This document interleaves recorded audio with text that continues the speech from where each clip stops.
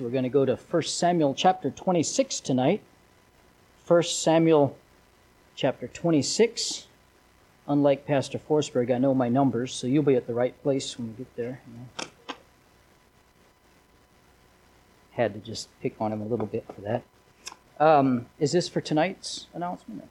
All right, we have a children's choir practice this coming Sunday after the morning service right up here. So those of you that are involved with that or have kids, that'll be for you there. Looking forward to Sunday. We have some folks joining Sunday, and then we also have baptism on Sundays. It'll be a blessing.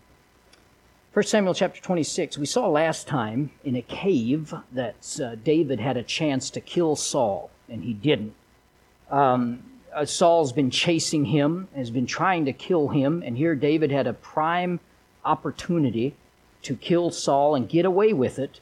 Nobody would really blame him, and yet he chose not to do so. After that, we didn't really go into the after effects of it, but Saul was very humbled. The Bible says he wept. He told David that he was more righteous than he was, and he said he understands that David will be king, and then he asks David to swear not to kill any of his seed, and so David does, promises him that. And then the Bible says that Saul went home, no longer chasing David.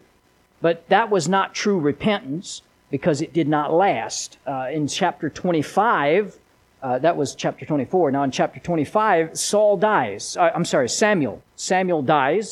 And of course, all Israel grieves for him. And then David goes into the wilderness again. Now here in chapter 26, we see Saul again on the hunt. So let's start reading at verse number 1. And the Ziphites came unto Saul in Gibeah, saying, Doth not David hide himself in the hill of Hachilah, which is before Jeshimon? And Saul arose and went down the wilderness of Ziph, having 3,000 chosen men of Israel with him, to seek David in the wilderness of Ziph. And Saul pitched in the hill of Hachilah, which is before Jeshimon, by the way, but David abode in the wilderness, and he saw that Saul came after him into the wilderness. David therefore sent out spies, and understood that Saul was come in very deed. And David arose and came to the place where Saul had pitched, and David beheld the place where Saul lay, and Abner the son of Ner, and the captain of his host, and Saul lay in the trench, and the people pitched around about him. Then answered David and said to Abimelech the Hittite, and to Abishai the son of Zeruiah, the brother to Joab, saying, Who will go down with me to Saul to the camp? And Abishai said, I will go down with thee. So David and Abishai came to the people by night, and behold, Saul lay sleeping within the trench, and his spear stuck in the ground by at his bolster, or that's his head. But Abner and the people lay round about him. Then said Abishai to David, God hath delivered thine enemy into thine hand this day. Now therefore let me smite him, I pray thee, with the spear, even to the earth at once, and I will not smite him a second time. And David said to Abishai, Destroy him not. For who can stretch forth his hand against the Lord's anointed and be guiltless? Father, I pray to help us tonight as we look at this part of the passage and just to learn something, Lord, we can apply to our lives. Give you the glory, we pray in Jesus' name. Amen. It's interesting here, this conspiracy that we see with the Ziphites, that coming to Saul. It's not surprising they would do this. They've already betrayed David before. They probably feared that if David would become king, he would take revenge on them for what they had done. So, of course, they could have repented and made it right with David and make peace with him, but they trotted off to Saul. And there's a couple of things that is particularly despicable about the Ziphites here. The Ziphites were kinfolk of David. They were of the tribe of Judah. That means they came from the same tribe as David came. And so I guess we would all agree it always hurts more when we are hurt by friends and family than it is when we're hurt by strangers, doesn't it? When we're attacked by those that should be good to us. It's always more painful to have those turn against you that you expect to be the most loyal to you. David should have been able to find safety in his own tribe, and maybe that's why he went there in the first place, but that did not happen. The Ziphites betrayed him. It's bad enough when strangers harass us and persecute us, but when family and when friends do, it really hurts. But now Saul had publicly talked about before, he had publicly stated that he is off the chase. He had told David he's no longer chasing him. And the Ziphites' action of reporting David to Saul again, or his whereabouts, encouraging Saul to renew his chasing David to kill him. So Saul had decided to quit chasing David, but the Ziphites ignored this and encouraged Saul to return to his wicked behavior. That's the second kind of despicable thing about them. Because in every age, we have people like the Ziphites, wicked characters that are always trying to get others to sin, always goading others to do wrong. And we don't need Ziphites in our life, do we? People that are pushing us the wrong direction. In fact, that should be a big deciding factor of the friends that we have in our life. Are they pushing us toward Christ, or are they pulling us away from Christ? And the world is full of Ziphites that'll work at getting you to do wrong or getting you to make the wrong choices. We need people who will encourage us to live holier lives. We need people in our life who will lift the standard, not lower the standard in life for us. So that's a good question for all of us. In your relationships, do you lift the standard or do you lower the standard in other people's lives? We certainly ought to always be there to lift it. So the Ziphites will allow David no rest. They're going to make life miserable for him. And the treachery here of the Ziphites kind of illustrates the persistency of evil, as we've been seeing all along. What David's having to deal with is incredible. And evil doesn't give up easily. And it's why we always need to keep our guard up spiritually. The Bible says in Proverbs 4:23, keep or guard your heart with all diligence, for out of it are the issues of life. If we're not standing guard for our heart, and we're allowing things through the ear gate and through the eye gate of our life, the wrong type of relationships, the wrong type of things in front, if we're allowing these things in, we're kind of like computers. The whole idea of garbage in and garbage out, we cram our life full of garbage, that's what we're going to have. And so we need to keep our heart with all diligence. Evil doesn't give up easily. It's constantly on the attack. It's constantly, we have to defend the righteousness in our life and fight against that. The cooperation here, verse 2. Saul arose and went down to the wilderness of Ziph, having 3,000 chosen men of Israel with him to seek David in the wilderness of Ziph. So his response was to take up his wickedness again. Do exactly what he shouldn't have done. Go back on his word when he said he would not chase David anymore. Have you ever noticed that wicked people don't need much encouragement to take it up again? Sometimes we don't need much encouragement either to take up wrong. When it came to his duty, we see all throughout the life of Saul, he was very negligent considering his duty, but he was very diligent considering his wickedness. And if we as Christians put as much effort into living for God as unsaved people do in living for the world, we'd be in a lot better shape. Because evil is often much more diligent than righteousness. Like before, he took 3,000 choice men, the best soldiers of Israel. The enemy does not attack God's people casually. It comes with great force. That's why 1 Peter 5:8 tells us to be sober, be vigilant. As your enemy, the devil, walketh about as a roaring lion, seeking whom he may devour. We have to be forceful in defeating evil in our lives. We have to constantly be on guard, as it tells us in Proverbs. And that's why we have standards in our life. That's why we preach the word from the pulpit. That's why we teach discipleship. That's why we have the kids in class right now, teaching them the ways of the Bible. We want Christians to learn how to defeat evil in their life. I like this in verse 4. David therefore sent out spies and understood that Saul was coming in very deed. He was not aware of this conspiracy at first, but obviously he was informed of it. And it's good to see that everybody wasn't against David. I'm sure a lot of people in Israel understood what was going on, and many Israelites were sympathetic to him. Sometimes it seems like people are only against us when we're trying to live a godly life, like everybody's out to get us. Can you imagine David out in the wilderness and the rocks and the caves, the next chosen king of Israel, living like a fugitive? Not like a fugitive, he was a fugitive. He's living in this way. You ever felt like there's nobody with you, nobody standing with you, all alone? That's how David probably felt at this time. You're trying to live right and do right, and nobody's with you. But blessing is that God will always provide loyal friends to counter a betraying Ziphite in your life. So when there's people out to try to hurt you, then God will provide loyal friends for you. And I thank God for that. By the way, you don't know how much you do when you stand or you support a beleaguered Christian who's having a lot of trials and troubles in their life. You don't know what it means just to give an encouraging word. You might be literally saving them from destruction. Remember Elijah? He thought, in fact, he told God, I'm the only one left.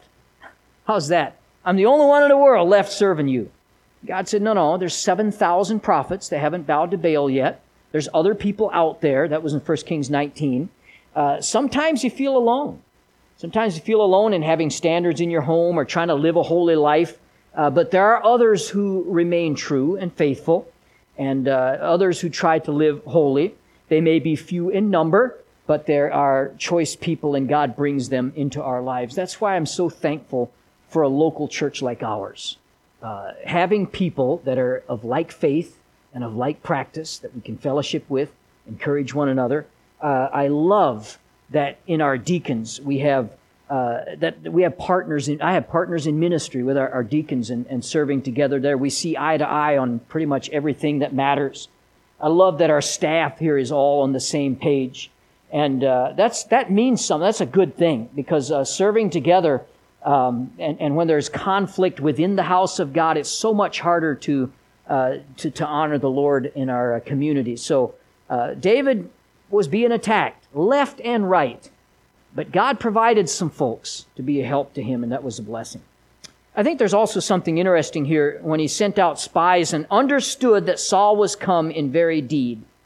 So the wording there is interesting, because even though David knew what kind of person Saul was, he still investigated the rumor. This is important.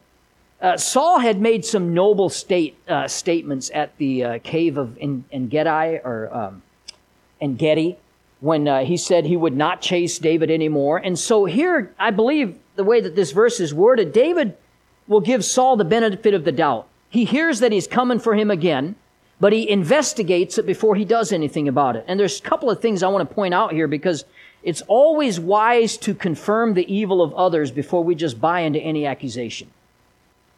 A lot of people are very quick to believe any evil they hear about anybody else. And even if the suspicion of evil is strong, we have to be certain of the facts before we accuse people. And folks have a tendency, even in the church, or maybe especially in the church, to believe anything that any dissident tells them without investigating what's said. And so it's important for us as a church body. You know, when somebody says something about somebody else, which they shouldn't be anyway, but you hear something, maybe you hear something about that somebody said about you, it's important that we investigate that before we act on it. And then secondly, here David was giving his leader, the king, he was giving his leader the benefit of the doubt. And it's a blessing, I can't tell you, it's a blessing. Pastor Forsberg would agree, I'm sure. When someone, if some things are being said about the pastor, about the church, that somebody comes to me to hear me out before they just act on it. And I can tell you many problems that I have had in the church and church relationships come from loose lips and believing ears. People are often ready to believe negative. What is, I think Winston Churchill, a lie gets halfway around the world before truth ever puts its pants on? There's a lot of truth to that statement. Lies travel a lot faster than truth.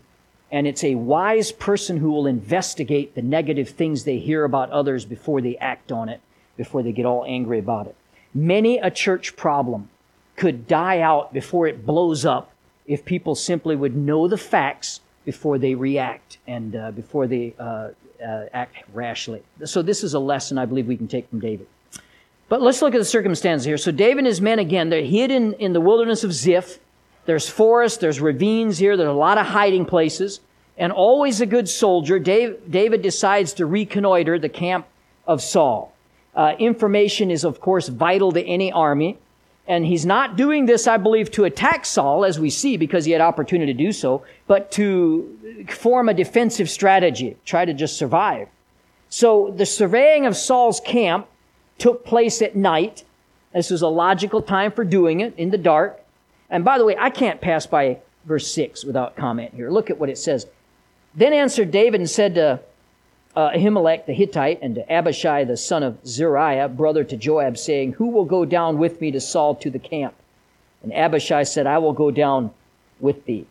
You ever been asked to volunteer for something, like maybe in a group, and you hold very still not to move because you don't want them to think maybe you're volunteering? This is one of those moments. Who will go down with me to Saul's camp? That's a dangerous proposition, isn't it? Think about what he's asking here.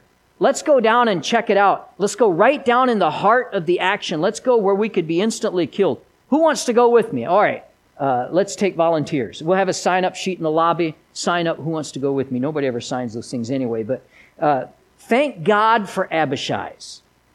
Thank God for Abishai's. What a blessing when the man of God can depend on a few Abishai's in our life. He would be a tremendous encouragement to David, even if he didn't do anything, just being with him, just going with him and supporting him. To have the support of a team by your side. Hey, I could get killed, but I'm right there with you, David. I'll go with you. Thank God for Abishai's. I was reading that, and I love this, because teamwork is the fuel that allows common people to produce uncommon results. And it's a blessing, again, in the local church setting, to have a unified team going forward with any endeavor. And I'm grateful for that. So, verse 7, Abishai is going to go with him. So David and Abishai came to the people by night, and behold, Saul lay sleeping within the trench, his spear stuck in the ground by his bolster, that's his head. But Abner and the people lay round about him. So when they come to the camp of Saul, they found everybody asleep. Bad military tactics. There's two things going on here. I think there's a little bit of apathy. They're not scared of David. He's got 3,000 men. But there's also, we see in verse 12 that the sleep was helped by God. He put a deep sleep on them. And so everybody is sleeping. And once again, we see a situation very conducive for assassinating Saul. David could kill Saul quickly. He could escape camp without anybody knowing who had done it or who had been there. The sleeping made it possible to do that, which would be evil, but to do that in complete secrecy. And can I tell you, secrecy is always a great encouragement to evil. When nobody's looking, nobody's watching. If people think no one will see them, they're much more likely to do evil than if they think people are watching them. That's why the measure of a man's character is what he would do when no one is watching. That's your true character. That's who you really are. And some become, of course, very hardened, and they'll do evil without, they don't care who sees them. Of course, that's a whole other group, but a lot of people are quicker to do wrong when they think nobody sees them. But, as we got to remember, no sin is secret from God. Shall he that made the ear not hear? Shall he that formed the eye not see? He sees and hears everything. The truly spiritual person is careful about his conduct in secret as he is in public. And we need to be very careful. You look at the Pharisees and the Sadducees and all those religious hypocrites. That's what Jesus and John the Baptist called them repeatedly. They were hypocrites because they didn't care about the private. They only cared about the public. But real godly people will care about their private character as much as their public character. Let's look at the temptation here. Verse 8. Then said Abishai to David, God hath delivered thine enemy into thine hand this day. Now therefore let me smite him. I pray thee with the spear even to the earth at once, and I will not smite him the second time.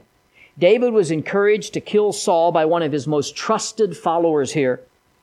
Now if some bum encourage you to do wrong, it's not that tempting, but when somebody that's close to you that you trust, the temptation has a little more power. And here's Abishai, a man of great loyalty, encouraging David to do this. And Abishai, of course, carried a lot of weight with David. This would have made the temptation to kill Saul even greater. And we talked last time about how the devil loves to use respectable sources to encourage evil. You ever notice that? That's the biggest temptation in our life, often comes from respectable sources. He uses athletes and models to advertise liquor. He uses respected college professors to encourage alternate lifestyles. He uses esteemed preachers even, or so-called preachers today, to lower God's standards for living. And does all that, uses respectable sources. But look what he says, God hath delivered thine enemy to thine hand this day. He again tries to make the killing of Saul appear to be ordered by God because of the circumstances. Is careful, we got to look at that carefully, because a lot of times we think just because it's convenient to do wrong doesn't mean it's right to do wrong. Okay, and so Abishai tries to make the killing of Saul appear, look, God's laid it all out for you here. And Satan uses often the providence of God to try to encourage evil. This worked for Saul, by the way. Remember Saul, God hath delivered David in my hand. God had nothing to do with that. That was Saul's own wickedness. So, by the way, Satan tried this tactic when he tempted Christ too. In Matthew chapter 4, he tried to make one of the temptations look divinely approved by quoting Scripture. Satan always perverts Scripture, as well as opportunity to get men to commit evil. You can go on YouTube and find homosexual pastors that try to pervert the Word of God to justify their lifestyle. It happens all the time today, trying to use respectable sources to justify evil. That's why there's a great need for us to properly understand the Word of God. That's why we make a big deal around here, preaching from the Bible, not just spouting opinion, but actually opening the Word of God, preaching from the Bible, and discipleship. We make a big deal about discipleship. Meeting people throughout the week, every week for discipleship, and just had another last lesson with a couple people last night because it's a big deal, and we want people to understand the Word of God and rightly divide it. If you know Scripture rightly, then you'll have a great advantage in defeating evil, rightly dividing the word of truth, and David did understand it. So Abishai's, let me smite him, I pray thee. Abishai volunteers to do the dirty deed. This would free David of actually doing the evil, but God doesn't see things that way. Do you remember later, David did not actually kill Uriah, right? The soldiers did. Yet David was charged with that death in 2 Samuel 12:9, actually. So, just because Abishai would do the dirty deed doesn't mean David wouldn't be responsible, and David has enough sense to understand that. And then he says, I will not smite him the second time. I'll only smite him once. It's only going to take one blow to take care of the problem. He would not abuse Saul's body like some people did, where they cut them up in pieces and sent them in. Saul did that. Remember, it's cut them up and sent it in different parts of the country. He wouldn't abuse the body. This was maybe an effort by Abishai to make it look a little more charitable. But temptation often appeals to us by using this just once argument. How many teenagers have been taken in by just one? Just do it once. Just try it once. Adults too. But just once is very deceptive. Just once barely ever stops at just once. It always leads to more evil. Because once you do it once, it's easier to do it a second time, and a third time, and a fourth time. Every drunk started with one. Every drug addict started with one. And just once is a very dangerous proposition. And really, there's no such thing as just once. That's a lie of the devil anyway. But that's what he said. I'll smite him. I won't smite him the second time. Now, David's refusal to kill Saul contrasts that's the difference in the two characters. It's an amazing difference when you compare and contrast men like this, and it's easy to see why David was a man after God's own heart. Saul was not. No sooner had Abishai made his just once proposal here, David quickly answers, destroy him not. This is one of the secrets in defeating temptation. As soon as the temptation hits, strike back. There was no huddle here. David didn't stop and consider. He immediately said, no, we're not going to do that. Don't delay in refusing temptations. The longer you delay, the harder it will be to refuse the temptation. He said, the Lord forbid that I should stretch forth mine hand against the Lord's anointed. David had good convictions in the matter of right and wrong. He knew from God's word that it was wrong to touch the Lord's anointed. And Saul was God's anointed. He wasn't doing right, but he was the one that God put in place. Furthermore, he said, as the Lord liveth, the Lord shall smite him, or his days shall come to die, or he shall descend into battle and perish.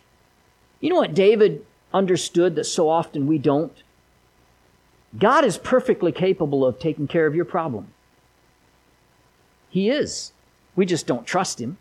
And so we take matters in our own hands sometimes. And we often make big old messes out of it. But God can handle your problem. Why is it that we think we have to take matters in our own hands? I think one of the major reasons is impatience. Because we want this to be done now. Isn't it a frustrating thing to be in a hurry and when God is not? I find myself there all the time. But when we get in a hurry, that's when we make mistakes. When we get in a hurry for a vehicle, that's when we buy a Beetle, right? Amen? And get into all kinds of trouble. He'll do things in His time, and we need to allow it. I want to read you something. The author to this is unknown, but I found it interesting. The carpenter I hired to help me restore an old farmhouse had just finished a rough first day on the job. A flat tire made him lose an hour of work, his electric saw quit, and now his ancient pickup truck refused to start. When I drove him home, he sat in stony silence. On arriving, he invited me to meet his family. As we walked toward the front door, he paused briefly at a small tree, touching the tips of the branches with both hands. When opening the door, he underwent an amazing transformation. His tanned face was wreathed in smiles, and he hugged his 2 small children and gave his wife a kiss. Afterward, he walked me to the car. We passed the tree, and my curiosity got the better of me. I asked him about what I had seen him do earlier. And this is what he said. "Oh, that's my trouble tree. I know I can't help having troubles on the job, but one thing's for sure, troubles don't belong in the house with my wife and the children. So I just hang them up on this tree every night as I go into the house. Then in the morning, I pick them up again." He paused and said, "The funny thing is, though, when I come out in the morning to pick them back up, there ain't nearly as many as I remember hanging up the night before."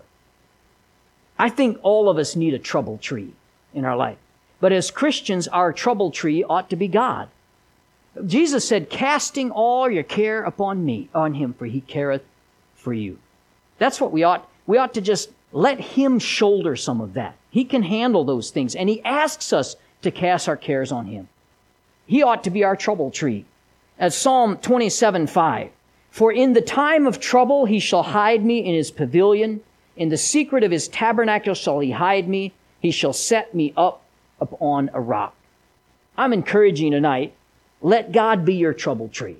And be like David. That's what David did. He said, "Look, I could kill Saul right now."